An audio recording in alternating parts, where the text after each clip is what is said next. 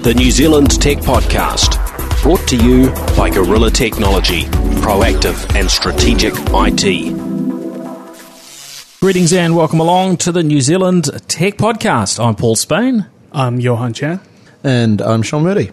Well, greetings and welcome along to the podcast, Johan and Sean. Great to have you here. Great to be here. Thank you for having us. Now, Johan, maybe you can just fill us in on where you fit into this world of media and technology and so on. Well, I'm actually a freelance business and technology journalist. And unfortunately, also the one part of three, along with Sean as the co-host of Podcast and Chill. Podcast and Chill. New podcast we'll hear a little bit about later on. And Sean, what's your role in this world of technology and so on? I'm a digital communications advisor for a government agency, and previous to that, I did tech-based PR. Cool. So, been beating around that block for a while. Yeah. I think both you guys have been pretty well involved in technology for some time. So We're both males and we have glasses, so it was predestined. That makes three of us in this room, doesn't it? Yeah, lots of facial diversity here. It's terrible right now if they were judging us on certain diversity factors. Good thing this is audio only. Now, where were we? Into this episode. So, I guess the big thing that we kind of alluded to in last week's episode was that there was an announcement coming from Google. We mentioned a little bit based on some of the information that was out there, but I thought, well, look, it's all been announced, so let's have a little bit of a chat through what Google have actually announced. And there was a bunch of stuff. The Pixel phones that we're expecting, the Pixel XL, Google Home. Personal assistant. Yeah, there's a bit of stuff there. So, more artificial intelligence stuff coming through, new router and so on. But I think that the focus most interesting to a really broad audience is Google launching the Pixel and the Pixel XL.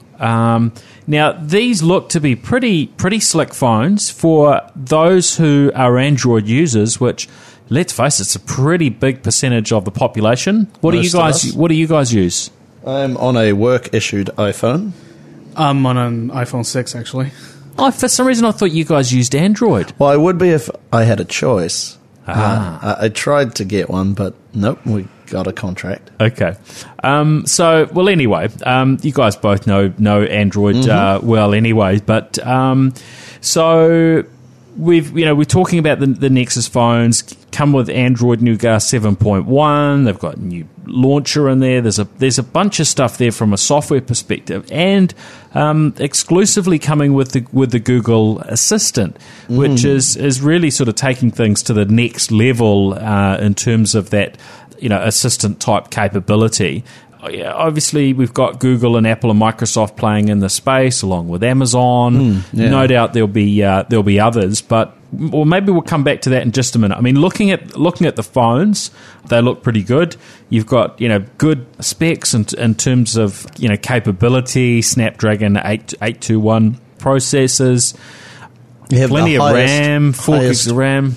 Highest rated phone camera on a smartphone ever. Well, this is what they're saying based on one. Now, who's the external party that rates those? I've forgotten. DxOMark. Yeah, that's it. So they've got the best DxOMark result, but I don't know. I think it comes down to actually, I'm looking forward to trying it out, basically. Oh, yeah. Just because I've been bitten in the past by manufacturers saying, oh, yeah, our phone, is the best, and then sometimes in a real world scenario, it doesn't live up to quite what you'd expect. I'm quite keen, actually, to see how it compares with the iPhone 7 having dual cameras, because the ability to have that bokeh kind of background effect is a big attraction to a lot of camera phone photographer enthusiasts. Yeah, that's a good point. Yep. So the camera side of it, I think if they have pulled that off and they've actually got the best camera yet in a phone, and of course that's always subjective. So some people will agree. I'm not sure everyone will on that one, but they've got a fingerprint scanner in there. It's not fully waterproof. That's rated as IP53, sort of splash resistant. Mm-hmm. Somewhere closer to the iPhone than Samsung, though. Well, the older iPhones, I mean, the iPhone 7 and 7 Plus are pretty capable now from being able to be fully immersed in water and so on. And then you've got the storage options of 32 or 128 gigs of storage. I think noticeably missing was the micro SD slot, so you don't have that memory expansion option. That's true. But other than that, and the waterproof aspect, and a pretty decent battery size. So you've got the 5-inch and the 5.5-inch display. Pretty capable product. And, this is the first time where we've seen Google... I don't know. I really wonder whether they're trying to emulate and follow in Apple's footsteps here. When you look at it, you've got this massive ecosystem of Android phones, but Google is sitting looking at Apple, who are making the biggest profits in the industry, primarily off their phones, and Apple aren't. Google aren't.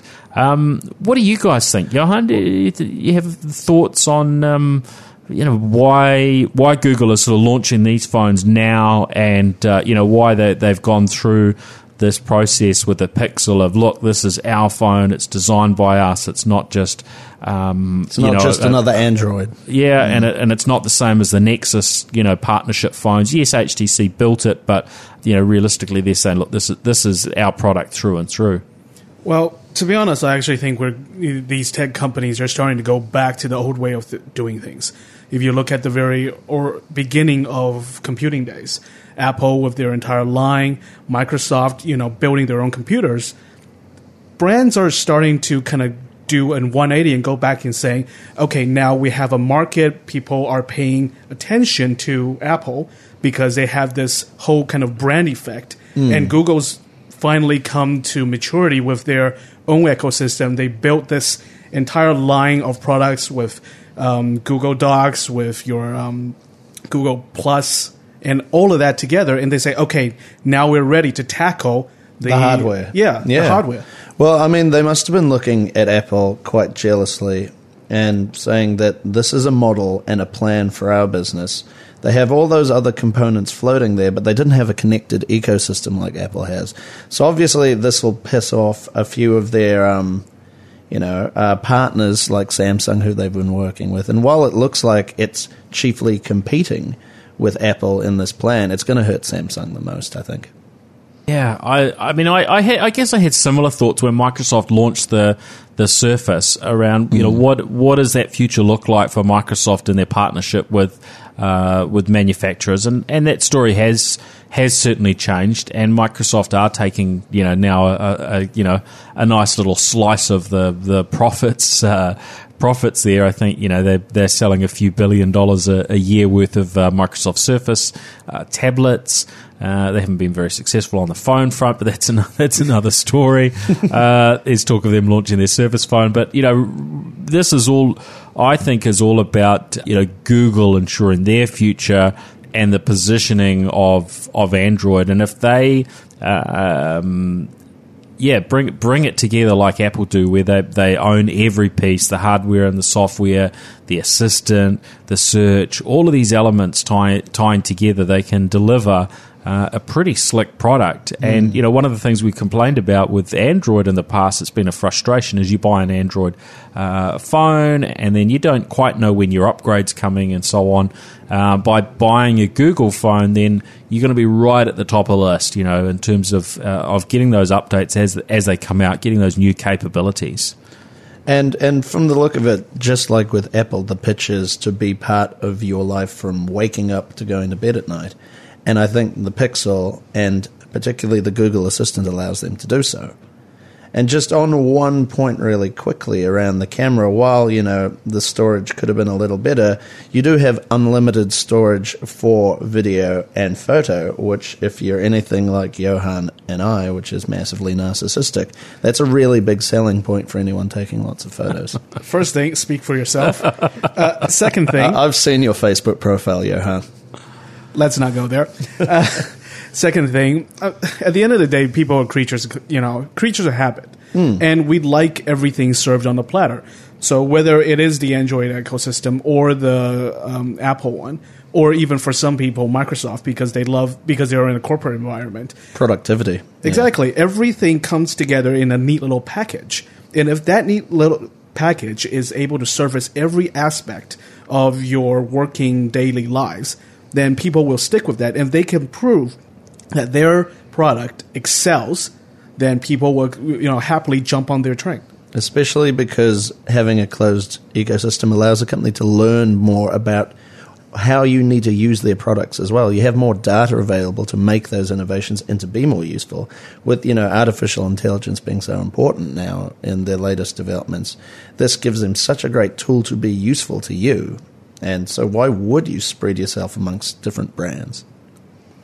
So the question I've got, if Google are really trying to own this space and maybe cut their competitors out, if that were really their mission, why haven't they made sure that the Pixel and the Pixel XL are absolutely best-in-class products? Because they're close to it, but for instance, being pretty much fully waterproof. That's probably the main other thing they could have added as well as maybe expandable storage.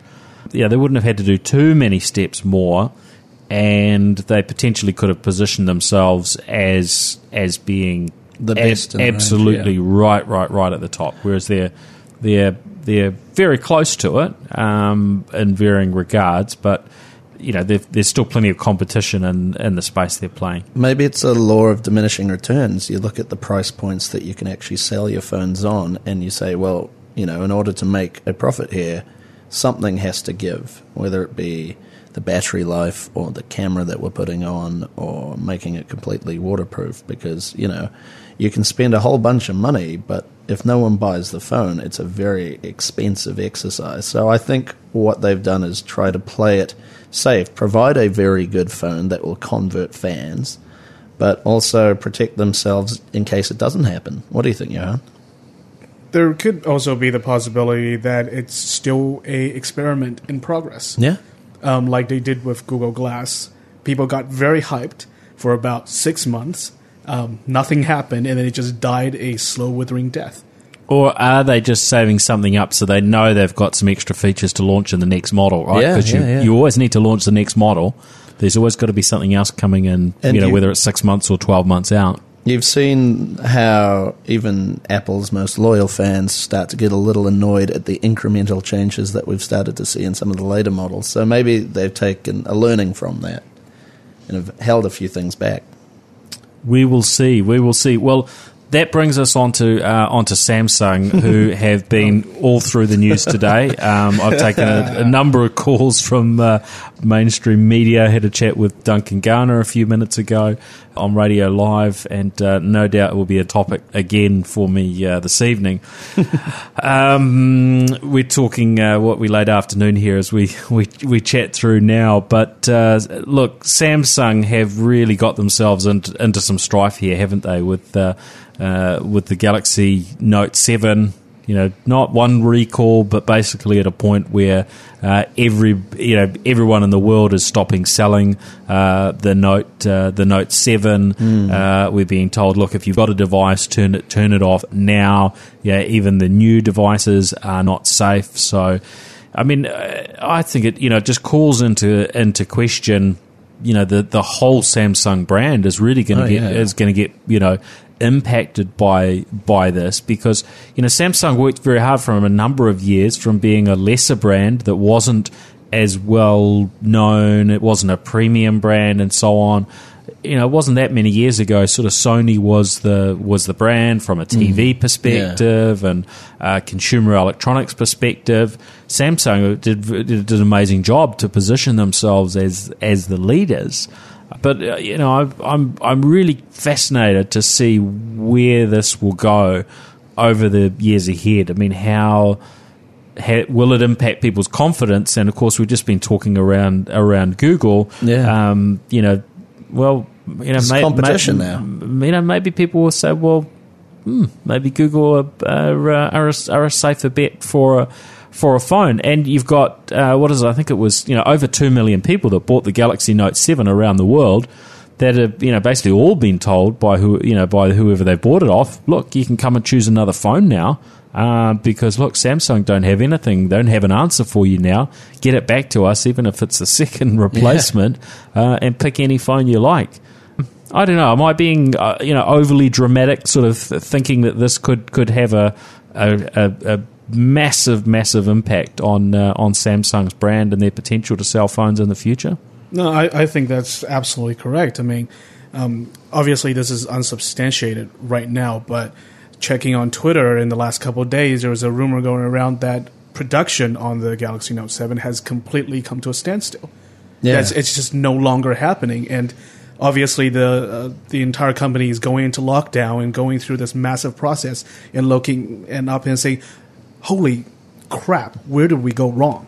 And, all of that aside, let's look at the optics. If marketing's taught us anything, is that it takes years to build consumer trust in a brand, and it takes just 1 second to ruin it.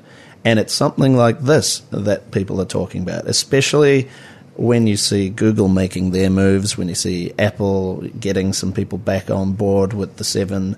This is not the news that Samsung wanted. I mean, they would have hoped that their Galaxy Note would have caught fire, but not in a literal sense. They would have hoped for some popularity in those, shifting a few units. But no, this could not have been worse. This was a disaster, and the way they've handled it, they've been smacked down with withholding information from consumers for too long. So I wouldn't trust Samsung with another phone at this point. They're going to have to prove it to me. That's interesting because all of Samsung's other phones, are generally pretty good. The S7, the S7 Edge, they're great phones. Yeah. They're great phones. So I think you've got to look at it in that light of how are their other products, and generally their products are very good. I mean, here in New Zealand, there's been a washing machine recall of I think it was washing machines that caught fire in the past. So there's maybe a second story there in a few people's minds. So I guess part of me says this is really going to mess them up bad, and part of me says, well, this is one product. They've got years of history behind them of great products. They still design nice products, and as far as the Android ecosystem's concerned, look, they're the absolute kingpins there. But then part of me is like, but with other things going on and so on. Yeah, where do they go from here? I mean, first of all, the Note 7 was or is, other than the danger issues, as a really stylish phone with great capabilities. There would have been a lot of R&D money poured into it as well. Yep, and I guess over 2 billion New Zealand dollars worth of these things sold. What are they going to do now? Are they going to based on what we know, and based on the fact that you can't fly with this phone, etc. If they were to do a third release of it, right, where it's return your original, return your return, I don't think they can do that. So if they relaunch it, they would have to, maybe make at a minimum a change to the branding and maybe call it the Galaxy S7 Edge Plus, or Galaxy S7 Plus, or something like that. They actually have to change the branding. How much in terms of product change they'd need to do? Well, obviously some work to do around short circuiting batteries and so on. I don't know. Do you guys think that they can have another another go with this? Because it seems too good just to shut it down and wait a year for a Galaxy Note 8, and even then the Note brand is probably, well, for want of a better word, it's burnt. It's been burnt to the ground. They've ruined it. It's an interesting question though, because there were people after World War II asking what would be the future of Volkswagen. So I feel like, in part, it's you have to show that your next product is really, really good. That's how you recapture the consumer trust. It's that "what have you done for me lately" mentality. Yes, someone might have a legacy of using Samsung products, but if they have a recent interaction with one that's blown up, they're probably not going back to another one. So I would say a different brand, or speed up the release of the 8. I don't think they could relaunch the 7. There's a problem with the Note 7 in that it's the flagship, right? Yeah. It's the flagship. It is the most technologically advanced product they have available in terms of smartphones. And it's got the most amount of specs. It's got basically the best of everything the company has to offer. It's the one they trot out when they're doing comparisons exactly. to other phones. Yeah. So if this is the one that blows up, then what does that say about all future products, no matter what kind of price point or grade level that you're going to buy it from? Well, the S7 Edge, they're flagships too, and those are okay. Yeah. In fact, they're pretty awesome. Yeah. Well, what about another approach? What about they relaunch it, new branding, but they actually change the specifications and bump it up and make that available? If they made this announcement very quickly that everyone who has bought, paid for, and a Note 7 will get the new product, and let's just call it let's call it the S8 Plus for really, hey, this is really the next thing, that they can make. And it might just be one or two change. It might only be one change. It might be something like, what can they easily do without having to go completely back to the drawing board?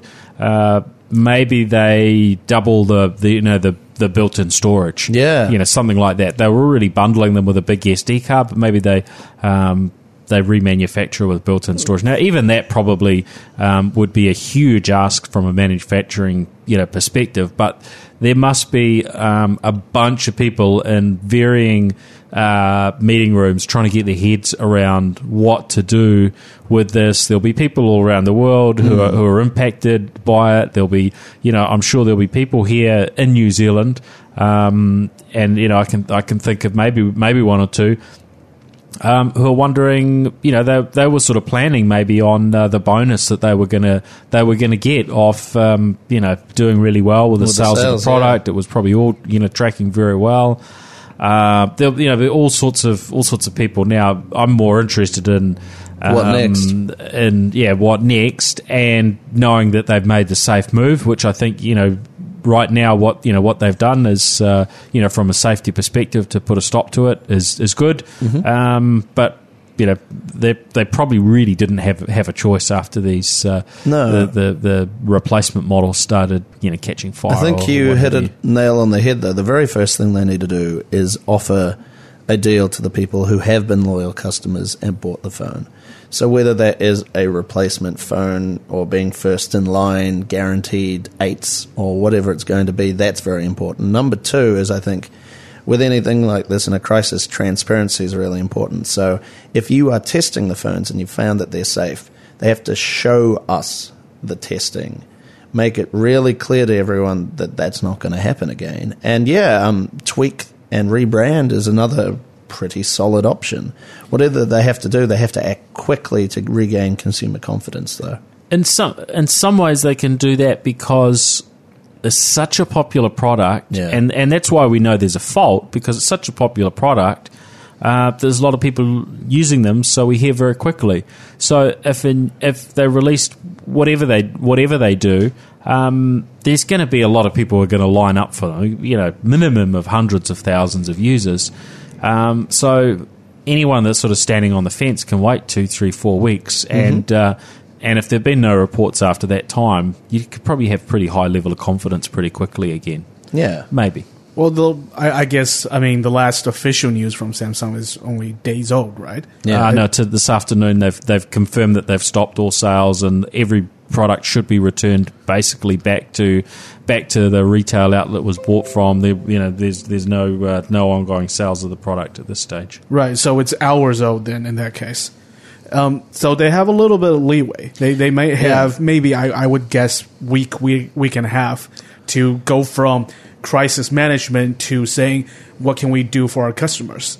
Well, that is a crucial component of crisis management, is having that plan for then how do we go back into normalcy and how do we bridge that crisis situation into, going back into your everyday sort of operation. And showing consumers that there is a plan and they're taking responsibility, they're not trying to hide from what's been happening, is crucial. And I think they've made the right steps to get there. So, I mean, would I buy another Samsung, I guess, is the big question. Yeah, probably, if the phone's good enough. They haven't completely burnt those bridges for me, but I'd certainly think a little harder about it in the future. Yeah, well, as I was talking to you a little bit earlier before the show, if my iPhone 6 just died, obviously it's a couple years old now, I was originally going to go for something like the Nexus or a Samsung phone. But now, with the launch of Google Pixels, I might hold out and see if that was even a better option than what Samsung had. Yeah, because I in the interactions that you have as a customer with Google, they've come through and it's been seamless. So they do have a little trust. And so they've got a few chips that they have for me that, I'll spend it on a phone just to test it out. Or at least convince work to get me one. Yeah, so the consensus is? Not a good day for Samsung. They have a little whiles to go yet. Yeah. I think it's going to be really crucial the next week to two and see what they're going to do. It's too early to judge right now. Especially with only a couple of hours ago there being the recall. So exactly. Yeah, but it's pretty major in the scheme of issues, isn't it? Oh, certainly. And the timing couldn't have been worse. Yeah. Now, look, a couple of other things we probably didn't chat around, the Pixel and Google's news last week. Of course, they have confirmed Google Home, and that becomes available certainly in the US in a month's time, 4th of November. So it looks very much like a competitor to the Amazon Echo. Yeah. So that looks pretty interesting and designed to be a bit of a hub for smart home controlling a bunch of devices. But a little bit of info yet I'm sure to sort of come through and exactly what gadgets are going to tie in and that you're going to be able to control with that. But it sounds like there is a whole bunch of stuff, including the gadgets from Nest, which aren't broadly available in New Zealand, to be fair, but they're owned by Google, so of course that stuff's going to work and a bunch more. Certainly making the right moves. Yeah, I think it's good just to see the number of the companies that are crossing swords with each other, are competing quite nicely and and pushing hard in terms of this these assistant technologies and artificial intelligence. They had a big announcement. Automation. They had a big announcement. It was them and Microsoft. Those are the two announcements that really impressed me in the last wee while. I was a little bit on the fence with what I heard out of Apple, but Google and Microsoft have really sort of signaled for me as a consumer where they're going. I get their vision now, and you can sort of see, where the companies are heading, which is exciting. Yeah, and as much as a lot of us bash the whole idea of the Internet of Things and having the smart home available to us, it is going to be the general trend of technology. And they're just jumping on the bandwagon as quickly, as efficiently, and from what we can see with the launch of Google Home, as beautifully as they possibly can. Yeah. Well, let's hope New Zealand sort of gets kept in the picture, because we're not getting all of this stuff. I don't think we've got an official launch for Pixel phones here yet, and so on. So we're maybe not always being treated as a first class citizen of the planet. Yeah. Well, that's the thing. I mean, the launch of the Pixel phone itself is basically, what is it? They're stopping at Australia, essentially. Yeah. So everything stops at Australia and never reaches us. It's interesting, though, because New Zealand is such an interesting testing ground for technology because we are such a isolated and diverse consumer market that I would think this is exactly where you want to start testing products before you launch globally. Yeah, I guess some do. Now, a couple of other bits and pieces in terms of local news. So we've got Air New Zealand who have are saying things that we want to hear. Very much so. So Wi-Fi coming to Air New Zealand flights, starting with international. I think Trans-Tasman flights and so on. So they've got a deal that's been cut there. It's going to be late. Or the last half of 2017 before that comes in, and then 2018 until that's available on domestic flights. But the interesting things I'm hearing here around the newish Wi-Fi hitting airplanes is that they're talking faster speeds than what we've traditionally seen. I've been on lots of flights with Wi-Fi over the years from the very early connection from Boeing service. I think I tried that out probably well over a decade ago, if I remember correctly, on a flight from Frankfurt to maybe Singapore. And then, in the US, it's very common. Most United flights, or all of them, I think, these days have a Wi-Fi capability if you're willing to pay for it, and a little capability of sort of, free stuff, which is basically access to their own website, maybe a bit of their entertainment. But yeah, we're hearing about better speeds, which becomes important. The last number I've heard, and I need to follow up further on this, is probably 20 megabits per second per user, which that starts getting us into the territory of video streaming and bunch of it becomes a lot more useful than just simple web browsing, instant messaging, and emails, right? Yeah, it's big news for a few reasons. Number one is that Air New Zealand isn't a cheap option. This sort of news is enough to convince the stingy part of me to stay away from Jetstar. Not that it needed much convincing, but it's good to see it. And I mean, too, long-haul flights are horrific. They're not a fun time for anyone. So they're not. Offering this service is meeting a customer demand, which any good company needs to do. And Air New Zealand has to stay on top of its toes. It's always been regarded as a good airline, but these are the sort of moves that you need to take to, keep us paying for our tickets. Do we really need the internet? Yes. While we're flying, Johan, on a big long haul flight, isn't it just one of those nice things? And I know there are competing airlines that already offer it on these routes, but isn't it nice just to be offline for a little while? Yeah, I mean, I much prefer being able to just pass out for 12 hours. Lucky you that you can sleep on a plane. With great difficulty, but it has been done. Oh, there you go. My biggest thing is I'm just curious what it's going to be like with nearly 300 passengers all trying to stream Netflix at the same time. Okay, fair point. But there's only so many things on a plane that you can, compete with. It's how much room you have for your legs. It's how comfortable the seats are. It's how good your food is, how good your entertainment is. I think Wi-Fi fits nicely within that as just another thing that you have to compete against every airline for. And so Air New Zealand not doing it is a mistake. So they have to be in, don't they? Yeah, they have to be in. Absolutely. There isn't much of a choice. And offering it free, it's just a good thing. Like, you think it will be free?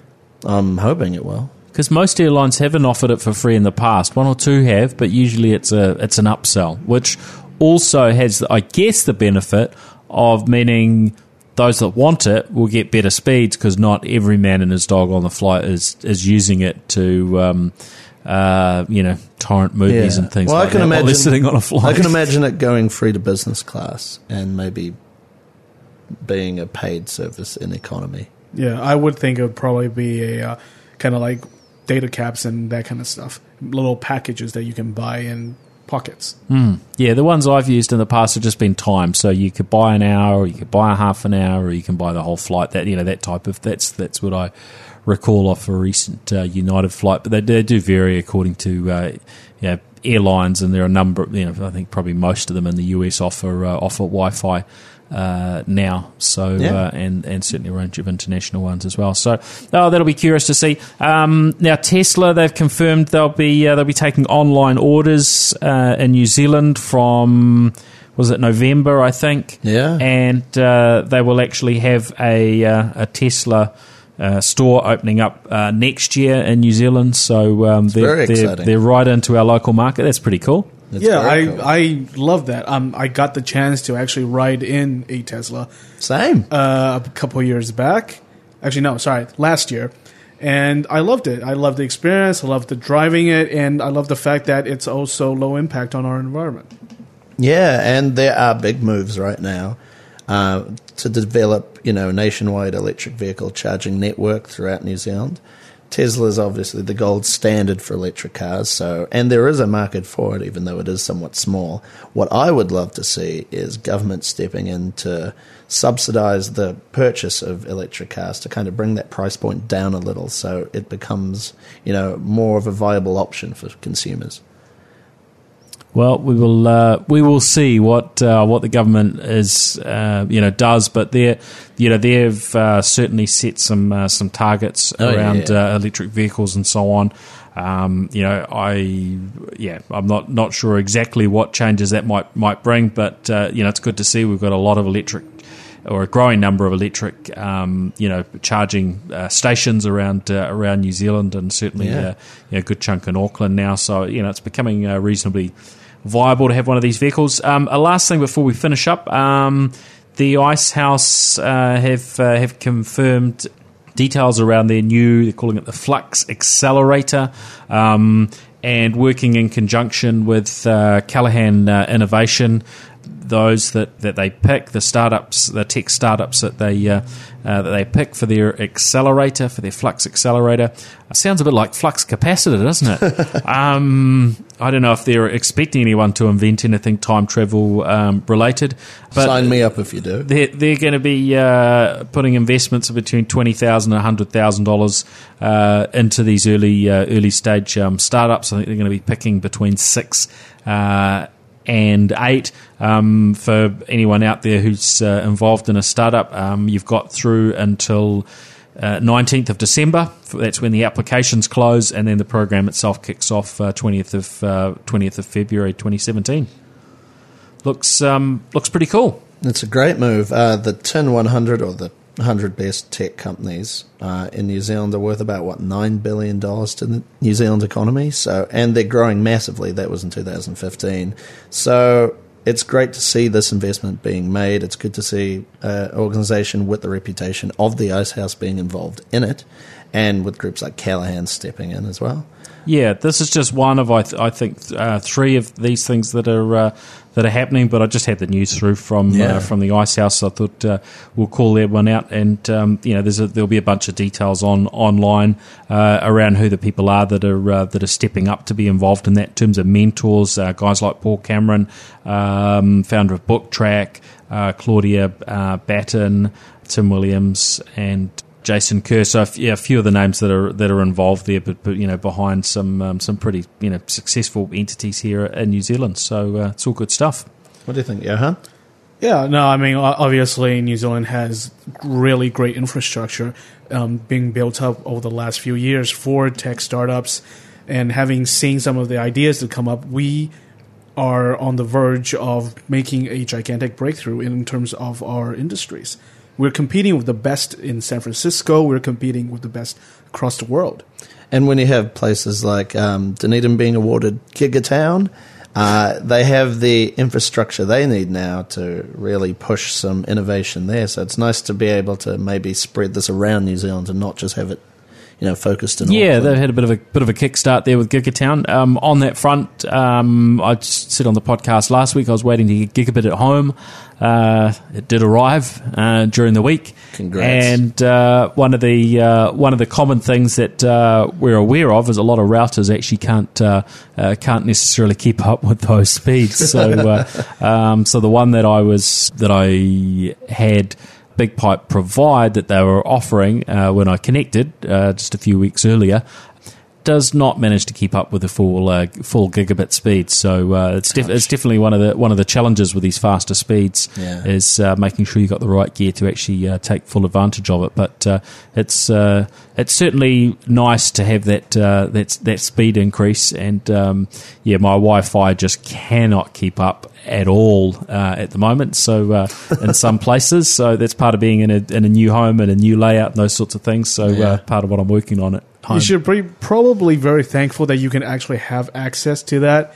My house at the moment, they're still slating for like actually laying down the cables, and I'm probably not going to see that until at least March next year. Oh, that's not too bad. Some people, have still got a longer wait than you. But that's the definition of a first world problem. It's great to see it. It's great to see it rolling out, and every month that goes by, there's thousands more households that I guess get access, which is pretty cool. We're rolling it out much better than Australia is. That's been calamitous. Yes, well, let's not get into that discussion because we could spend hours beating up on the Aussies there. As we should. Hey, thank you, gentlemen, for coming on the podcast. Now, which one of you would like to just share some details about your new podcast, which has just been launched? Now, this is falls into the sort of hilarity camp. It's a pretty funny podcast to listen into. Well, we like to think it's somewhat amusing. The response so far from launch has been really good. We're in the top 10 comedy podcasts in New Zealand right now, which is great to see. Basically, we cover those subjects that you talk about with your mates, but you would never think about telling the public. And that is what goes on, the highs, the lows, and the embarrassing details of sex, dating, and relationships for a more technologically savvy Tinder generation.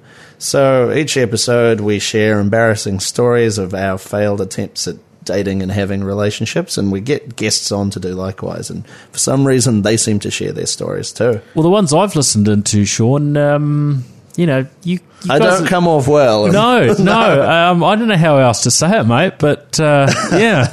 It's like you guys are just losers in love, man. Yeah. Well, we don't tell the success stories because no one will be interested in hearing that.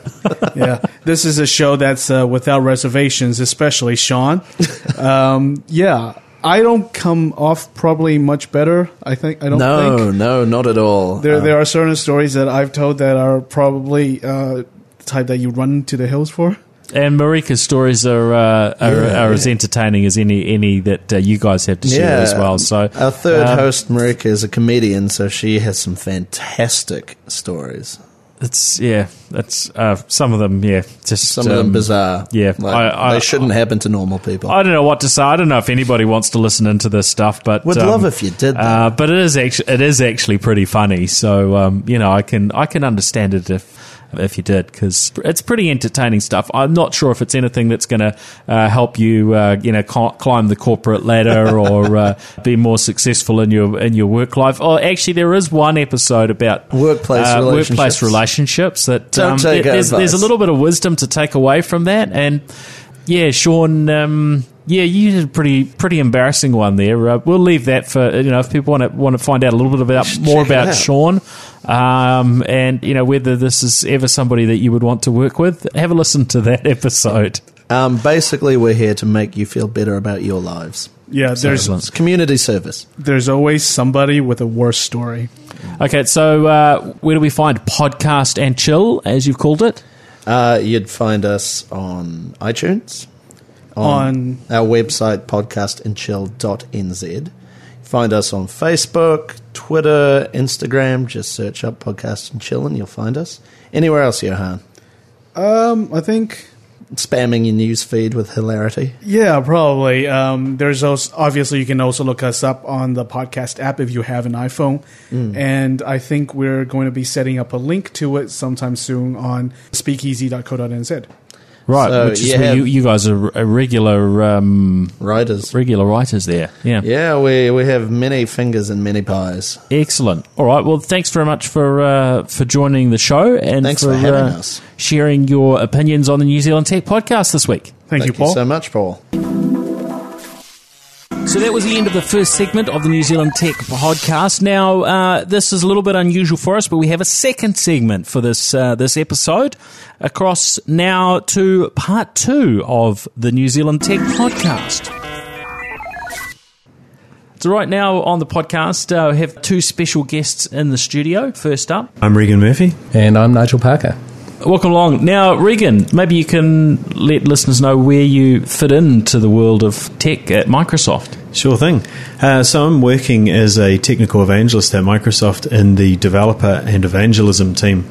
We're pretty much a team that gets to talk about and work with some of the cool new technologies around the cloud, around all of the artificial intelligence, around the new latest features on Azure and Windows Server and things as well. I came into this role after a year, a long term as being an IT pro, and really loving the new challenge and the new experiences and the fun that this role brings. Oh, that's good. It'd be no good if it wasn't fun. I can't imagine anybody getting into an evangelist type role that wasn't really going to, you can't do that unless you're really into it, right? Oh, for sure. Yeah. Now, Nigel, where do you fit in? I think you've got a new role since last time we chatted. I have. So I've been, would you believe, 11 years in Microsoft New Zealand, working in the developer experience team, starting as a technical evangelist and more recently over the last 4 years as the director of the group running the team. Like anything at Microsoft, they don't like you to stick around doing the same thing for too long. So I realised that the opportunity was there for me to look at what next. Family wasn't ready to move up to Redmond or to move offshore, as is what we've seen with a bunch of Kiwis. I actually like living in New Zealand, so it's not a bad place. It's a beautiful place. So I've managed to land a role which is the lead for technical evangelism across Asia Pacific. Based here, but working across a number of countries around the region, helping to develop and bring forward the technical evangelism role. Okay. Oh, that's cool. Well, congratulations on that. I can say, having been maybe 1 month in, there's a lot to learn around the different cultures. A lot of things are very similar, but Korea is a culture that I haven't been familiar with prior to this role, and just learning and understanding, reading, and the different ways that it's so culturally diverse it's fantastic. It's a great learning experience. So, are you doing a bit more travelling though with this role? Initially, yes. So I've really been travelling 2 weeks every second week since I started, just going out and meeting the teams and getting to know the markets. Led a hackathon in Bangkok recently with a bunch of participants from all over the region, which was fantastic. But yeah, finding my place and seeing and meeting new people, it's great. Oh, that's good. Okay, so 2 topics I really wanted to chat about with both of you today. One is Microsoft Ignite in Atlanta, which I've just come back from, but I'm keen to sort of hear some of your perspectives. I guess you're both in that developer sort of side of things to a fairly big degree. So just in terms of your perspectives on Ignite Atlanta, and then I want to just hear what's coming up in terms of Ignite here in New Zealand, which is focused, I guess, on 2 audiences as I see it. One on the IT professional sort of community, and the other on the developer side. Really anybody, I guess, involved in the technology world that has any interactions with Microsoft, I imagine, would be a target for that event. But first up, Ignite Atlanta. Nigel, what were your sort of the big things for you that you thought were exciting? Because Microsoft does use these events to really highlight new things. And especially when the CEO, when Satya Nadella comes out on stage, he doesn't do that too often, and it's usually to stir things up and to highlight some new things that are happening. Yeah, so for me, what you've touched on there was the highlight for me at the event. I didn't travel to the event, but I watched some of the keynotes live and then caught up with others post-event. And the innovation keynote that Satya Nadella led was certainly a highlight for me. He went deeper on this concept of conversation as a platform, and this is something that he's introduced. I think he introduced it at Build last year, and it's been developing further of this idea around digital assistants and having technology almost disappear and appear like magic and become a layer that we can interact with naturally using voice or vision or the way that we communicate with each other. And the example that he used on stage was quite a smart one. He bought. Again, I'm not a fan of American sport, and I don't really understand the culture side of that. But having a famous sports person come on stage and talk about fantasy football over there, which is massive, and how the domain expertise can help you when you're picking your favourite team. But this bot scenario actually used all the data that was at play and was able to actually factor in things that you might not have thought of, and then work in a conversational way to provide insight based on predictions and selections that people were making. And even yesterday I was sitting at home watching the debate between Hillary Clinton and Donald Trump. And I saw a piece of research that has come out from Microsoft Research around the machine learning prediction engine. And just watching that over the last few weeks and seeing the sentiment analysis and how the market is moving away from following Republican and following Donald Trump, I think the prediction had him down as low as 20%, which was the lowest he's been throughout the whole campaign. And to see that sort of come out in real time and be available as a source of information for people it's really fascinating. Yeah, that's kind of curious. So, I'm fascinated by where this is actually going to end up, and when we're going to see the next sort of exciting breakthrough, I guess, in our day-to-day lives. But I see the role of Microsoft there. You've set yourselves up to be sort of an integral part, so that people that are wanting to develop these types of technologies and so on can utilise the pieces that Microsoft has made available. I think the big change is that Microsoft's always had advanced technology and research, and having Dr. Harry Shum running Microsoft Research and leading in that space. What's changed recently is under Satya Nadella, Dr. Harry Shum is now the head of artificial intelligence, and a lot of the commercialised solutions are now reporting into him. So he's really being charged with being at the forefront of the change around artificial intelligence, machine learning, cognitive services, these new way of being. And as a result of that, we're seeing things moving from research into production services quicker. And I'm going to be speaking and demonstrating cognitive services at the Ignite keynote. And some of the examples that I've seen come out of that really just talk to people. Like my 10-year-old daughter has been experimenting with some cognitive services that we've built together on a Raspberry Pi as an example of seeing API. So you point the camera at something and then it speaks back what it sees. And although that it's a nice gimmick, it is actually life-changing for people with disabilities. And it was originally driven through a blind engineer at Microsoft who wanted to not only know what was in the room around him, but get some of the subtleties around the age of the people he was talking to, their emotions, and be able to receive those visual cues that he couldn't get because he couldn't see himself. Yep.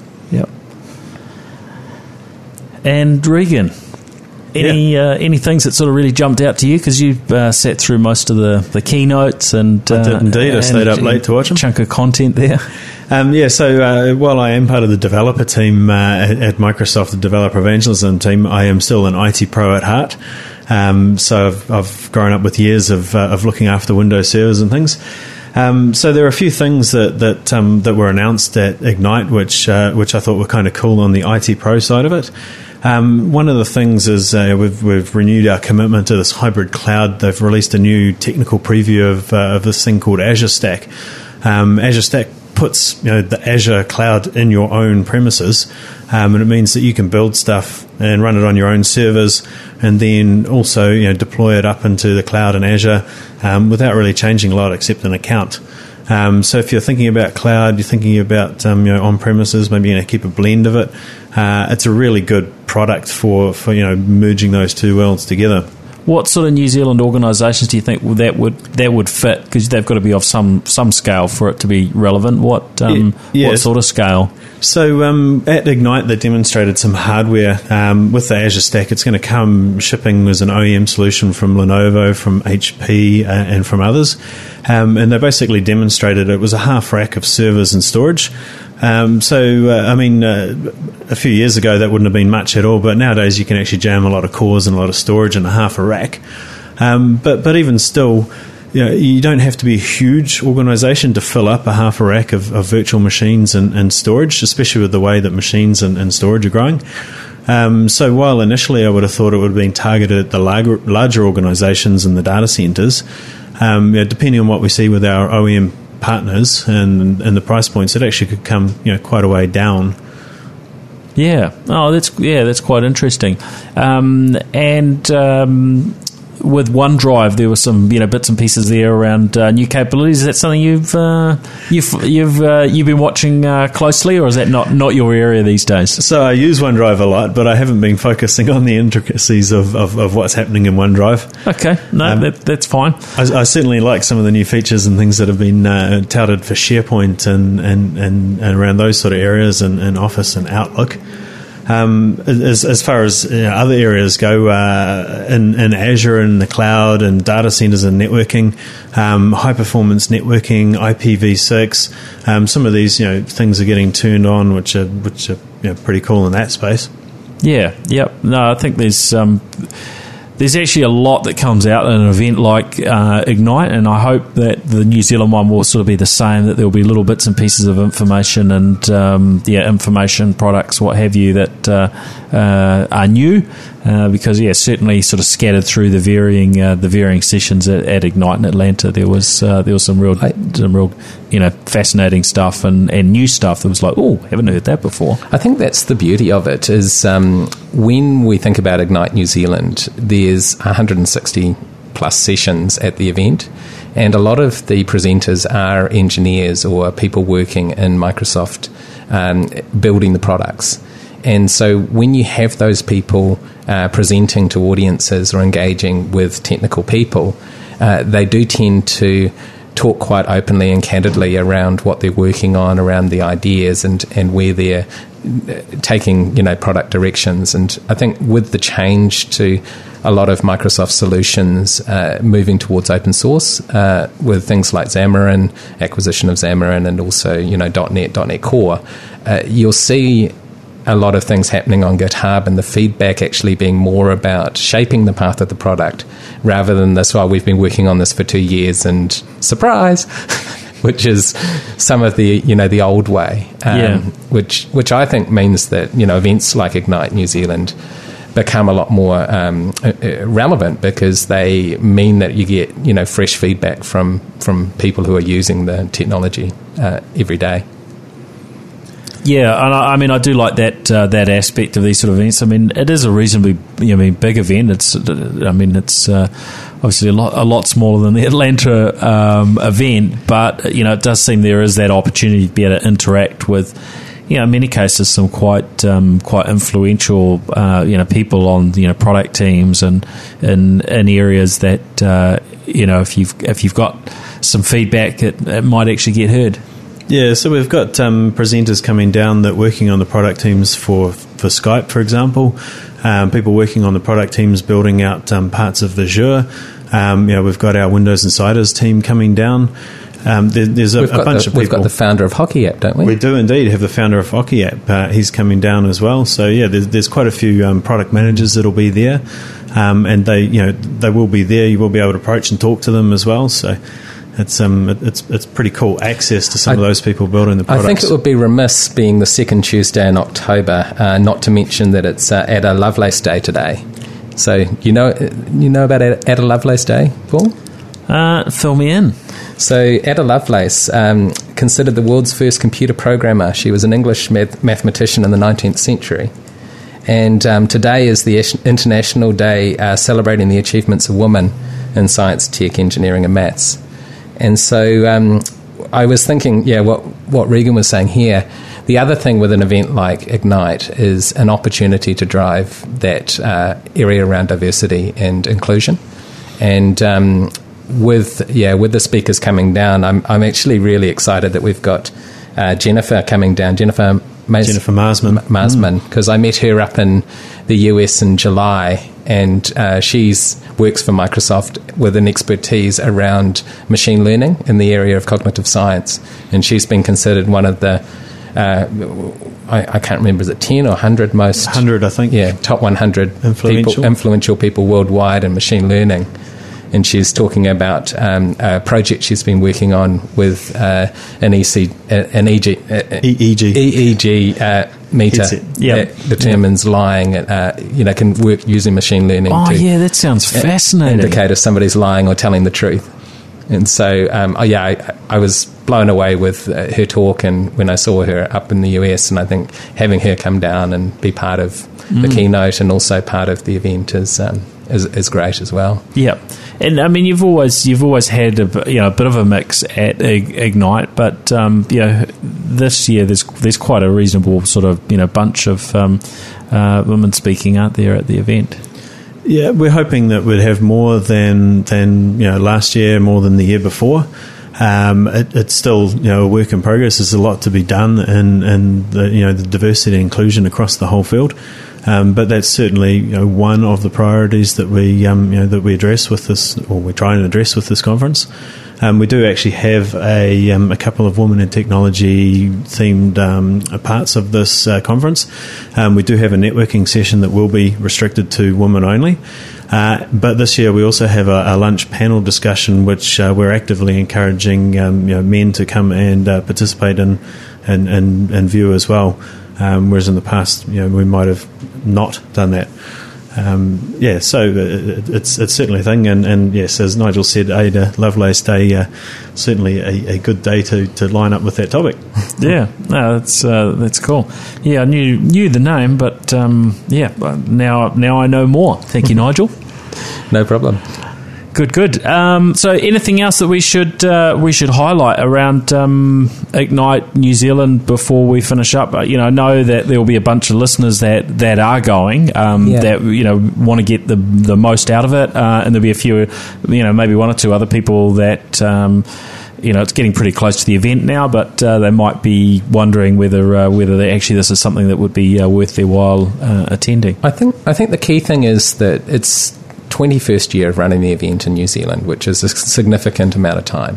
And we learned from last year. So last year, over the last couple of years, we've broken off the keynote and we've gone down to Vector, and we've made the keynote a much larger affair with, a greater number of people who are delivering that top-line message. But last year we got some feedback that it felt disconnected. The content that the technical people were receiving throughout the event wasn't really connected to what we were delivering in the keynote in a different venue.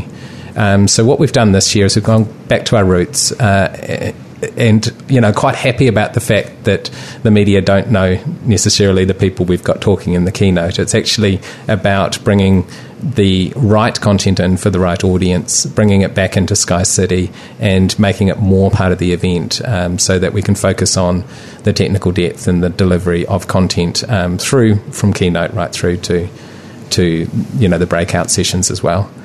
Cool. And from anything from your end there, Regan? I think Nigel's kind of covered the bases. That quite well. That's really, good. Yeah, that's good. Yeah.